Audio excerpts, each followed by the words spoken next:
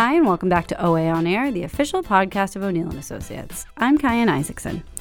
This week, it's 3-2-1 Go with Cosmo Macero, an interview with Walter Pavlo of Forbes, who's talking casinos and the upcoming opening of Encore Boston, and in 2 Minutes with Tom, we're talking MBTA. First up, 3-2-1 Go. Let's talk about something important.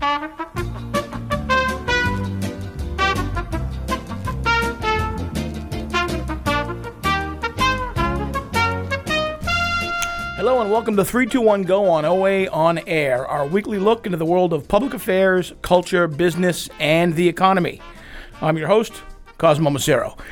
In this installment of 3-2-1 Go, the mayor of Somerville, Massachusetts agrees to an interview under somewhat false pretenses. Now he's suing the high-profile sports radio figure that duped him into talking on the air. Does the state's wiretap law apply to mischievous media hijinks? We'll discuss.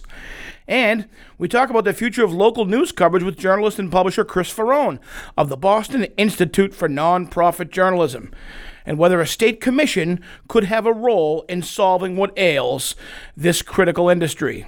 Finally, two of our digital media experts, Shakir Gregory and Ashley Locken, talk about how major political candidates, like the president, are going all in with Facebook advertising and what it could mean for the digital advertising economy. Joining me here on 3-2-1 Go is Kyan Isaacson. Hello. The official voice of OA On Air. Kyan, summer's here. Summer's here. We've transcended our 50th episode. 51. We're now on 51. Lots to talk about. Let's just get to it. And it's a good one. All right, Kyan, let's get started with the mayor of Somerville, Joe Curtatone, and his beef with Barstool Sports, the popular but sometimes controversial sports publication and media, large media organization based here in New England. It starts with this back and forth.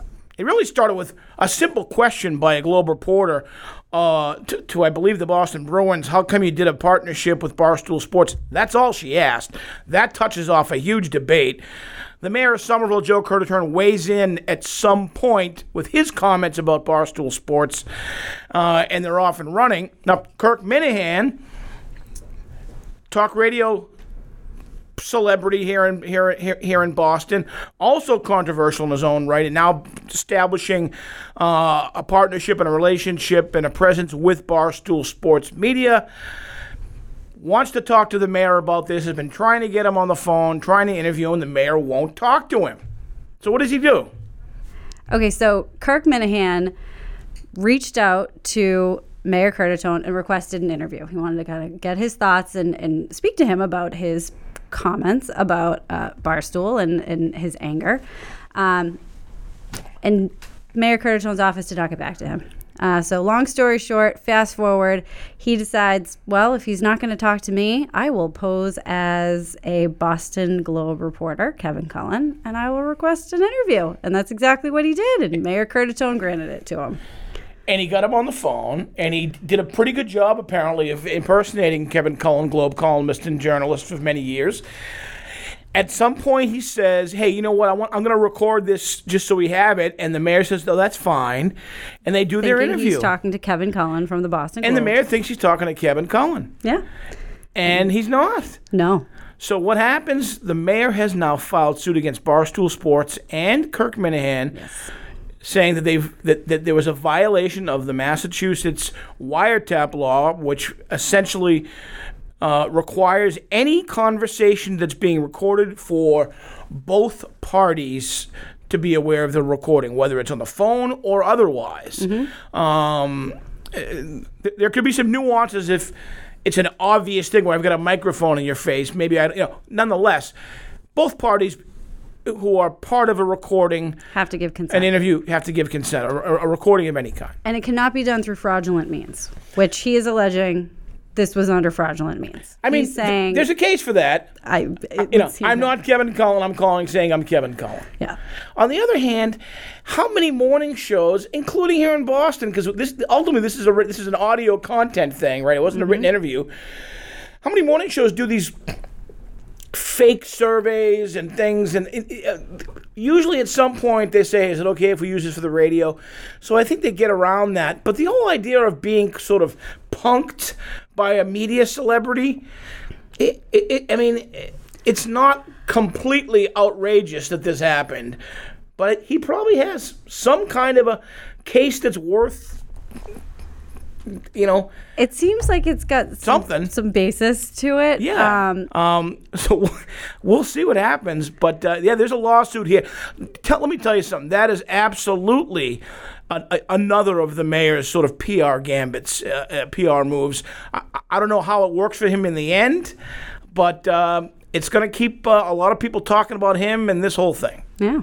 So we'll have to stay tuned. We'll stay tuned on this one. Pretty interesting media development. All right, Cayenne.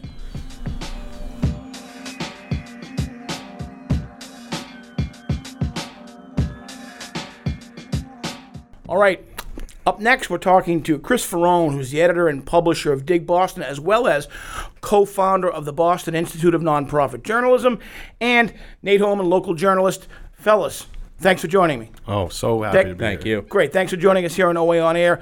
Lots to talk about and lots at stake. So the state of journalism today, business models that were traditional and made money hand over fist have collapsed over the last 15 years or so, and really precipitously over the last decade.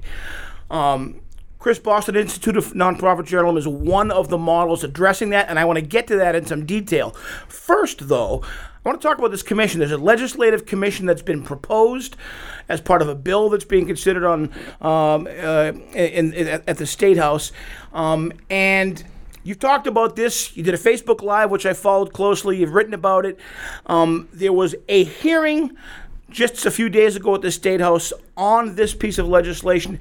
There's going to be a follow-up. That sets the table. But I know you've got some concerns, as I do. I mean, I have concerns about a state commission addressing the future of journalism. But concerns about the makeup, who is going to serve on this commission, and if real everyday journalists are adequately represented as part of this effort. Thanks. There are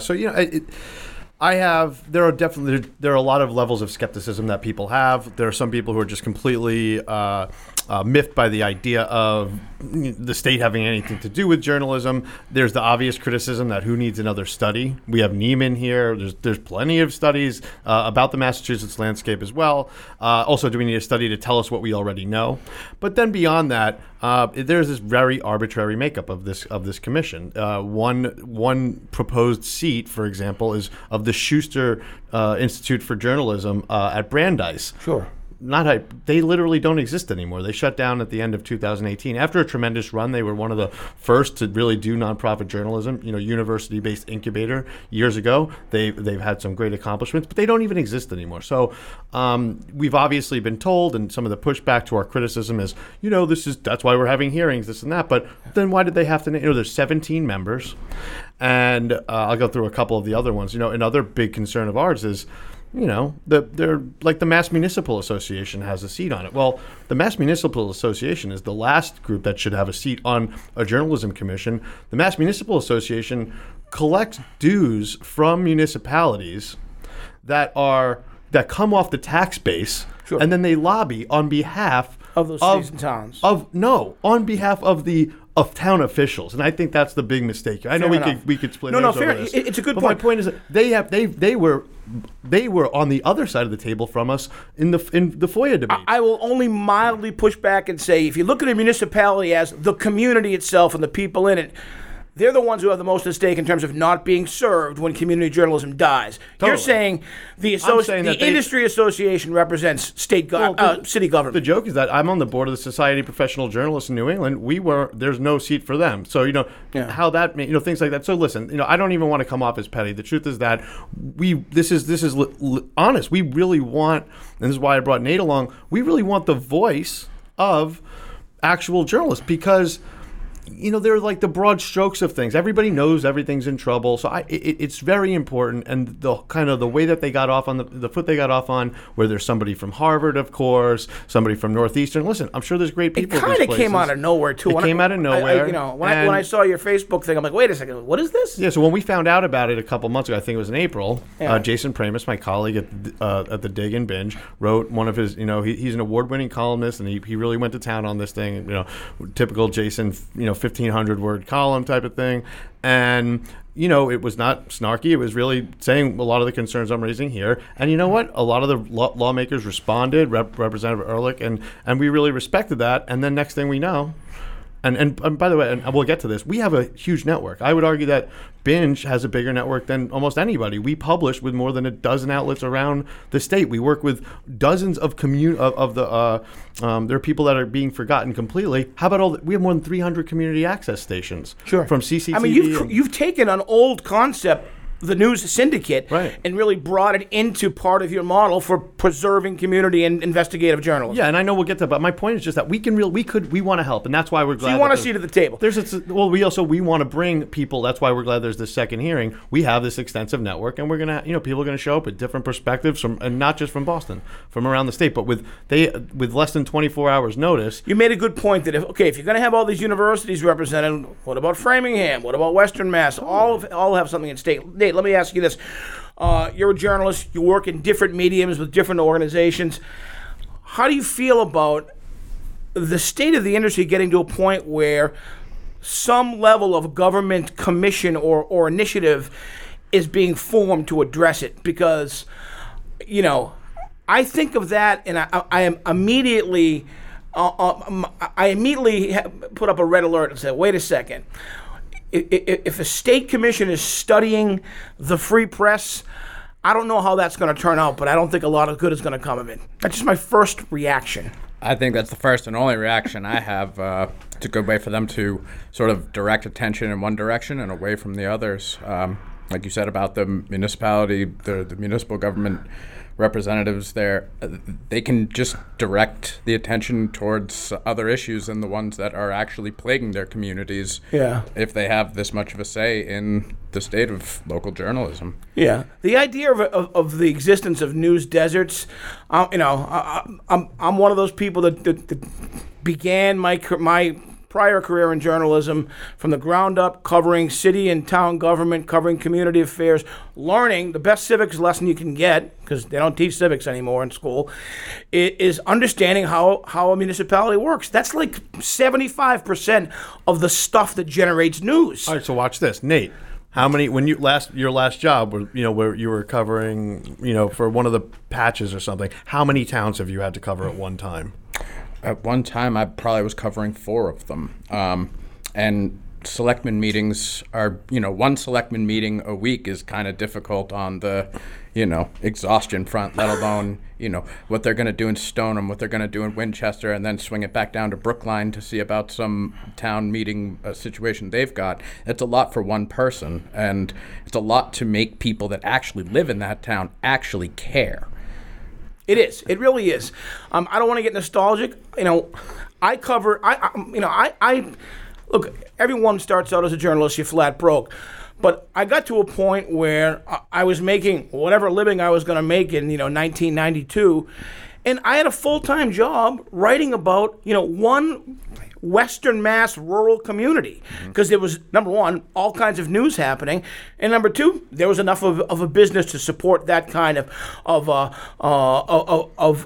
investment in how So let's fast forward to today, and let's talk about Binge.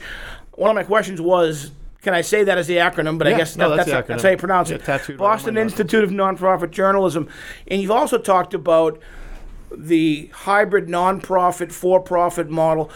What is the what's the financial model for Binge in terms of supporting journalism and keeping journalists not just working but delivering high quality work that really is going to be enlightening to communities? Totally. Thanks. So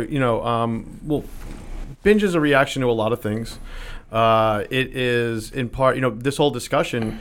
It's really the discussion around what's happening to journalism in the state really starts with Gatehouse, obviously, and the kind of just what they've really done. And this week alone, we're looking at the consolidation of 50 weeklies into 18. Of course, the news was broken a couple of weeks ago, but so.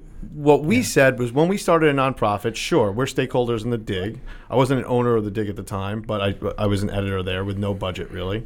And we're looking at this like, what can be done. But when we started the nonprofit, we said not just for the Dig.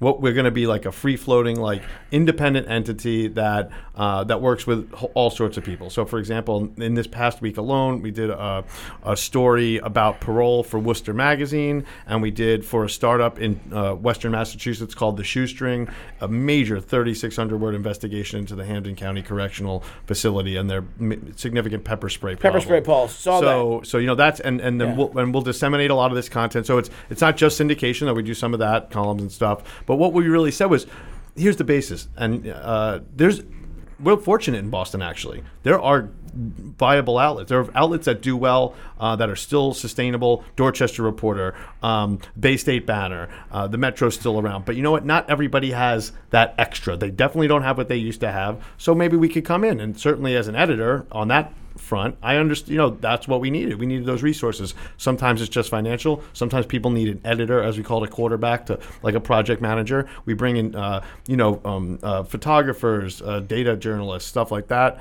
And really every situation is different. I would say like BASF, that company, remember they used to have a motto like, we don't make products, like we make products better, that kind of thing. Yeah. We do kind of make products, but that's really, we also something like almost like a Make-A-Wish Foundation. You're an editor. What do you want? What do you need? So the Metro, where Nate works a lot now. They came to us and they wanted to do something. They have great distribution. They're not as strong as they used to be. I'm glad you mentioned the Metro because I think it's a really important publication. I think it's a really important part of journalism in Boston. It serves an audience. It serves an audience that every day is got more and more time to read the Metro because they're stuck somewhere in a train. We said to them, I have especially, Pine for like when Stephen Ear was the Metro reporter for the Metro, the Metro should cover the heck out of transit. Of course, but they didn't have a dedicated transit reporter. So Binge we've done 6 pieces for them so far with Dan Atkinson, great former Herald reporter. Yeah. So we're kind of like, matchmaking and getting resources from here and there. It's an opportunity for individual reporters to get grants. It's really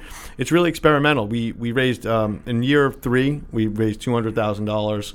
And that was we're fiscally sponsored by a bigger nonprofit, but now we're becoming our own 501c3.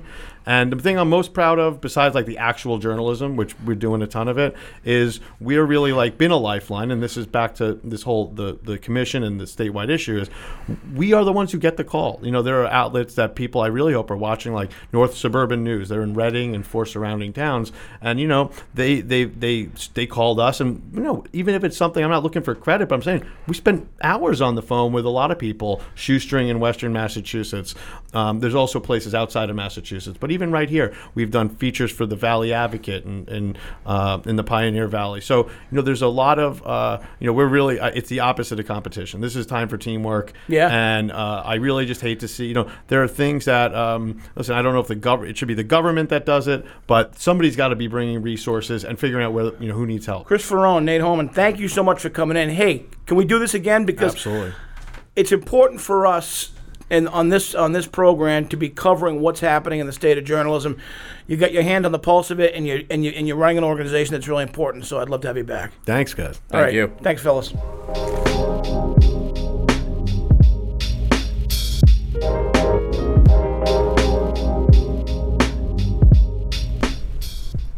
So I'm joined here by Shakira Gregory and Ashley Locken. Hello. Hi, Cayenne. Thanks for joining me, guys. Thanks for having us. So you guys have a really interesting blog on our O'Neill and Associates blog this week titled Why Facebook Ads Are Better for Campaigns as Opposed to Twitter and Instagram. And you specifically look at what the president is doing right now for his re-election campaign around Facebook ads. So I'm going to pass it over to both of you because you are smarter on this than I am.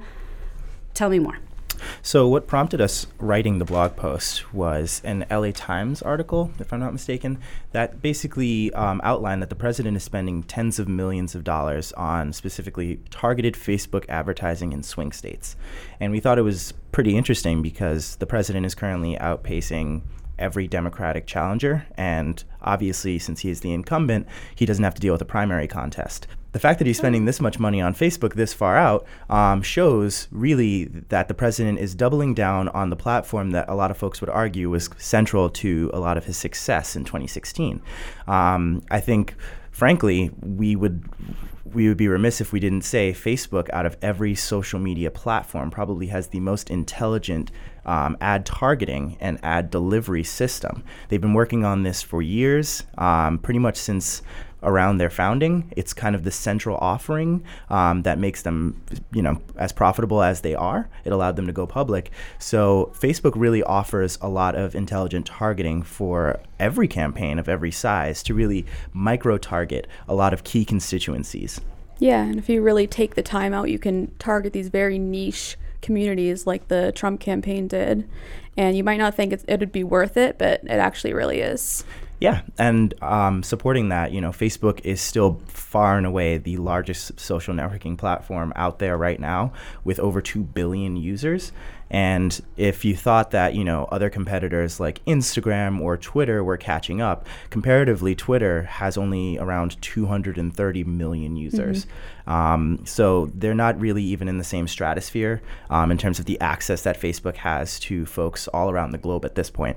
And on top of that, if you think platforms like Instagram are going to be more popular to focus on for 18 to, say, 35-year-olds, Facebook, just by sheer numbers grandfathered in, is still the most popular platform among 18 to 35-year-olds. And on top of that, the kicker is when you advertise on Facebook now, because it owns Instagram, you're getting 2 platforms for the price of 1 ad campaign. Cross-posting. And that's both Insta Stories, which hundreds of millions of those are consumed daily, and obviously Instagram feed posts. So everything that you put out there is being replicated on another incredibly popular platform for folks in the 18 to 35, Gen Z, millennial kind of cusp area. And then you have another couple of billion folks actually on Facebook that you're still reaching the traditional way. So can we talk a little bit about what the Trump campaign is gaining, and beyond advertising and reaching people? You're talking a lot about the data that they are collecting through this process. I think the big thing that they're getting out of this is that there's a lot of metadata that has been painstakingly captured by Facebook. So not only do they have the ability to reach folks, they also have a lot of audience insights and audience data. Not to mention, Facebook has reactions and so many different versions of engagement. They can really and intelligently see how their ads are performing with every sliver of every audience segment that they target. And they already have this information from the 2016 campaign. So now they already have it and they can utilize it for the 2020 campaign. So it'll be interesting to see how this plays out once we get closer to November 2020. All right. Well, you guys will have to come back and keep us posted. Down to be back. Thank you.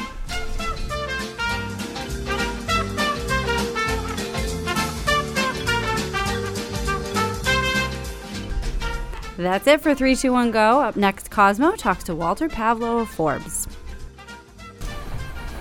All right, up next on OA On Air, we're joined by Walt Pavlo, journalist for Forbes.com, specializes in white-collar crime, but also different industries that sometimes encounter that, including gaming. Walt, good to have you. Nice to be here. Thanks for having me on. Excellent. And we're also joined by my colleague, Ben Josephson, sort of a gaming industry public affairs expert.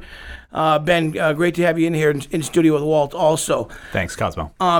Walt, it's been a tremendously eventful 18 months plus in the Massachusetts gaming industry in a number of different ways, primarily focused around what we know as Encore Boston Harbor and the Wynn Resorts Company, and just a tremendous amount of activity around that license and an investigation that the Gaming Commission here in Massachusetts conducted. Talk about sort of where this ended up and what your thoughts are on it, because in the end, right now, Encore Boston Harbor is going forward and planning to open essentially on schedule.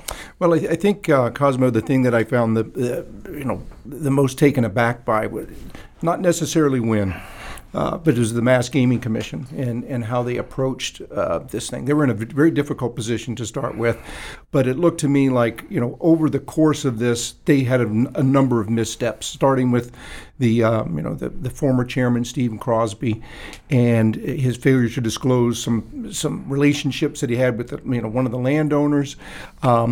Going beyond that, I think they seemed to me to be enamored by Wynn, the celebrity of Wynn, when he came to town, and to me, I just think there was just a number of missteps. There was also 5 months that went between when Crosby resigned and the appointment of a new chairman, and then to put out such a damning report, which Mass Gaming did against Wynn, talking about really their that they didn't disclose as they should have some of the things that were obviously going on in the company.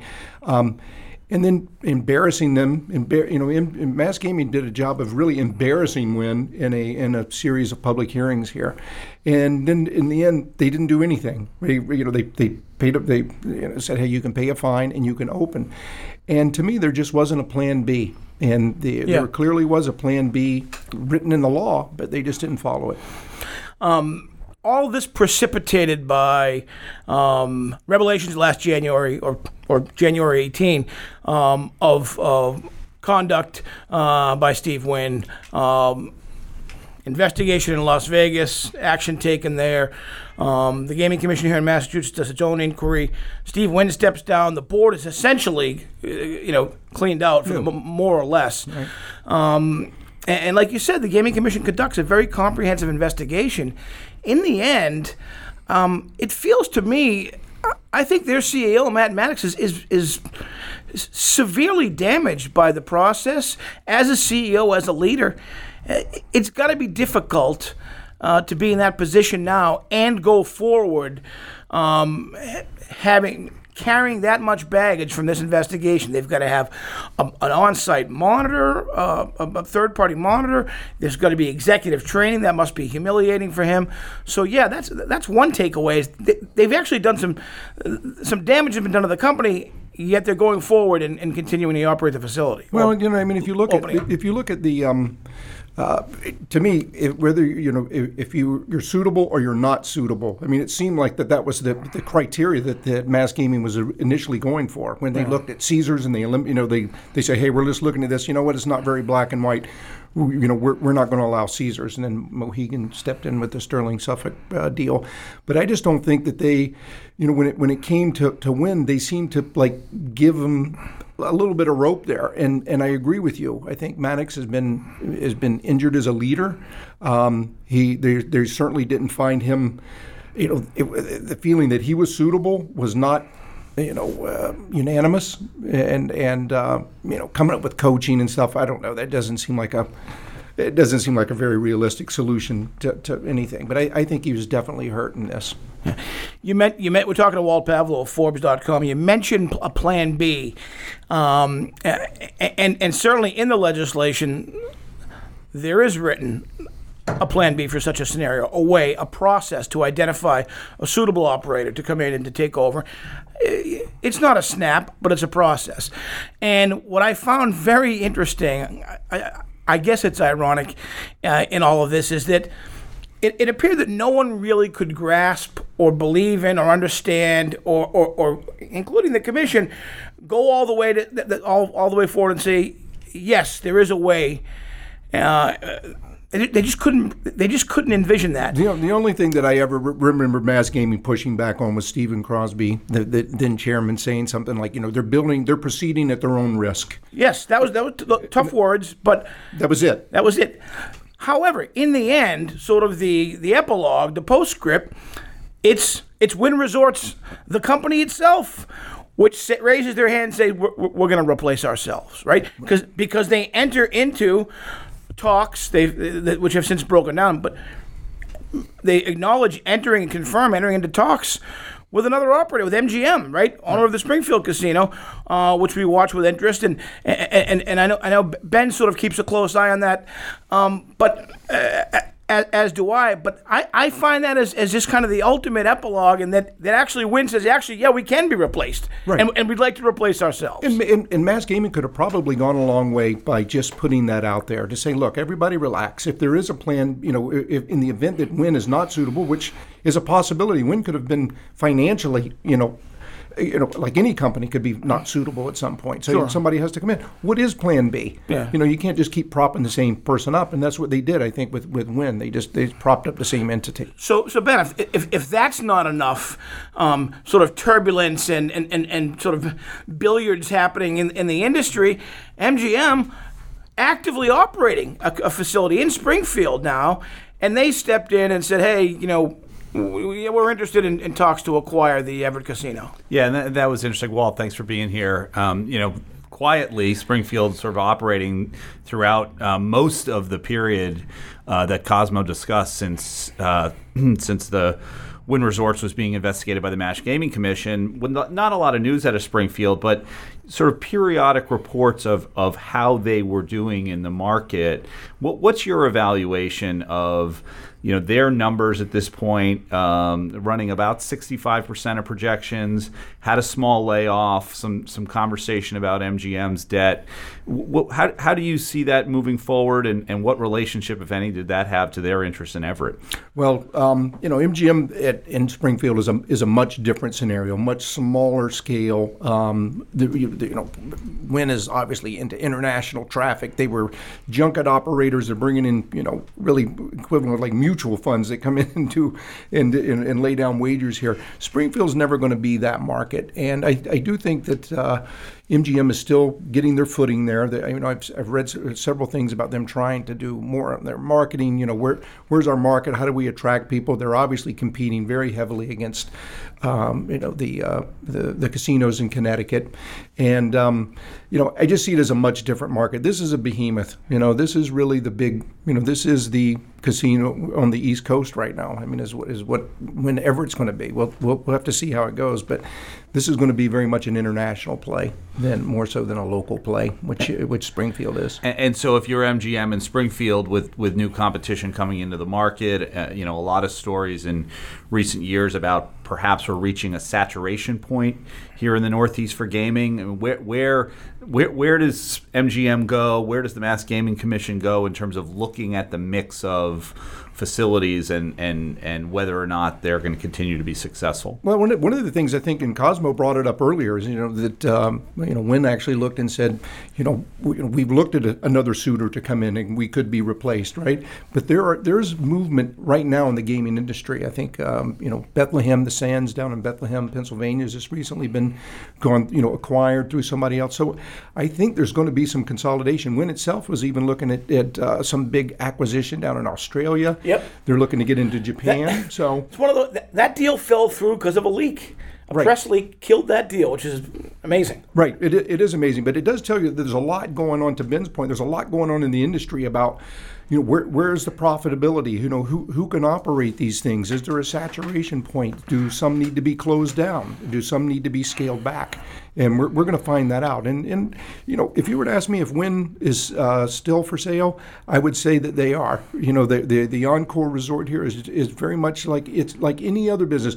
Any property inside of a publicly traded company that's trying to do the best for shareholders is going to look at any deal. Sure. So why not Everett? We've been talking to Walt Pavlo, Forbes.com. Just one thing on MGM that I think is a reasonable takeaway in terms of how they're looking at their position and the success that they've had. Think about if they're willing to have conversations, and remember, they were rumored months and months ago to have having conversations with Wynn Resorts, but if they actually had entered them, regardless of how they end up, it tells me a few things. Number one, that they're willing to make that move and create a lot of, unrest in the industry in Massachusetts, including for themselves, because they're underperforming. They're at 60% of what they should be doing in revenue. That probably means that the deal they have to make, because they would have to then divest of that property because they can't have 2 licenses in Massachusetts, the deal they would make would be at some kind of discount or write-down because the facility is not performing as well, and maybe they don't do as well on that as they could otherwise. So they're willing to create all that in pursuit of the casino, whatever. It suggests that they are they're disappointed with not just how things have gone, but how they see things going for MGM in Springfield. No, I think that's true too. I mean, and again, I think it goes throughout the industry. To me, Wynn was looking at very much an international play. I think they like their operations in Macau.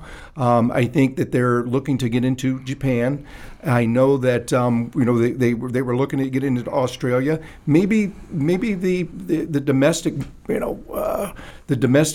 demand is not what is not what they expect, and so maybe Wynn is looking internationally. And I just don't see their love for Boston. I really don't. I think that there's something that says that they're looking elsewhere for something. Yeah. All right. Walt Pavel, thanks for joining us. It's great to have you. Great. Thanks for being. Thanks for having me. Thanks, Ben.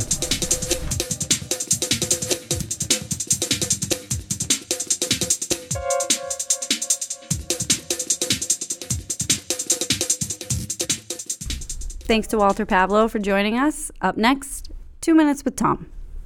Hi, Cayenne. Hi, Tom. 2 Minutes with Tom. Episode 51. Can you believe we're almost beginning our second year? Yeah, it's really exciting. With podcasts. Actually, we're into our second year because we had a couple of special editions that we aren't counting into that 50. Yeah. So over terrific a year for all of you. that we've been doing this, and you. Yep.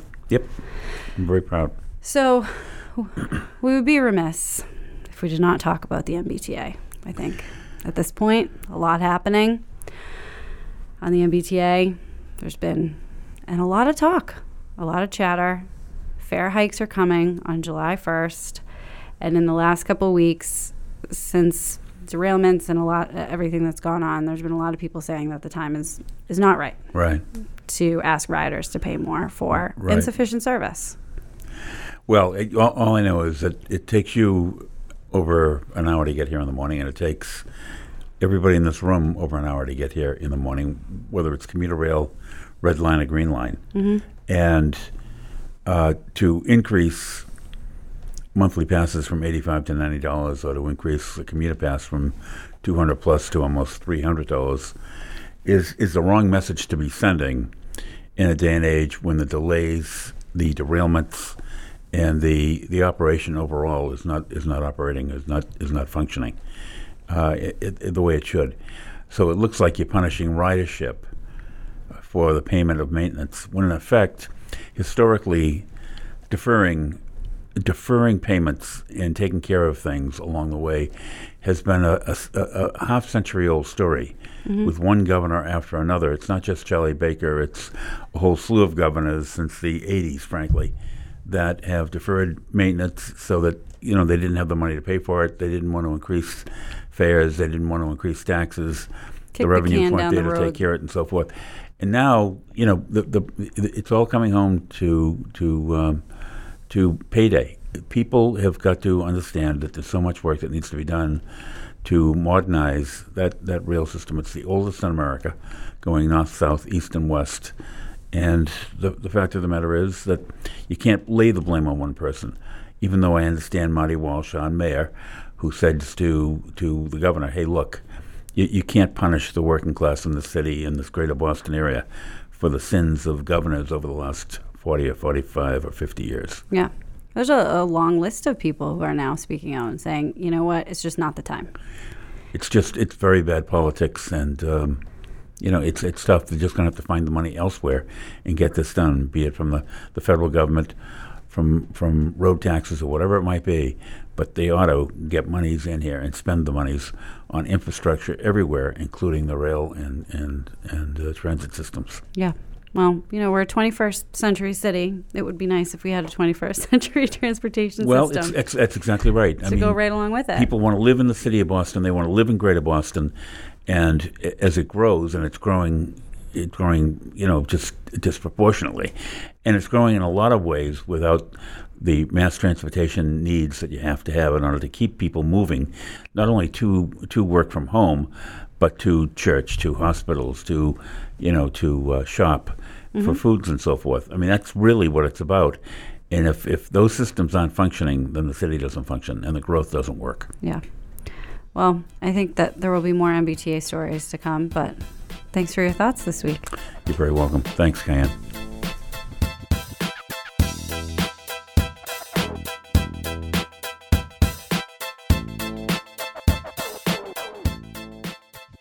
That's it for this week's episode of OA on Air. Now, don't forget to subscribe on whatever your favorite listening platform may be. You can also check out OA on Air on our own O'Neill & Associates website. Talk to you next week.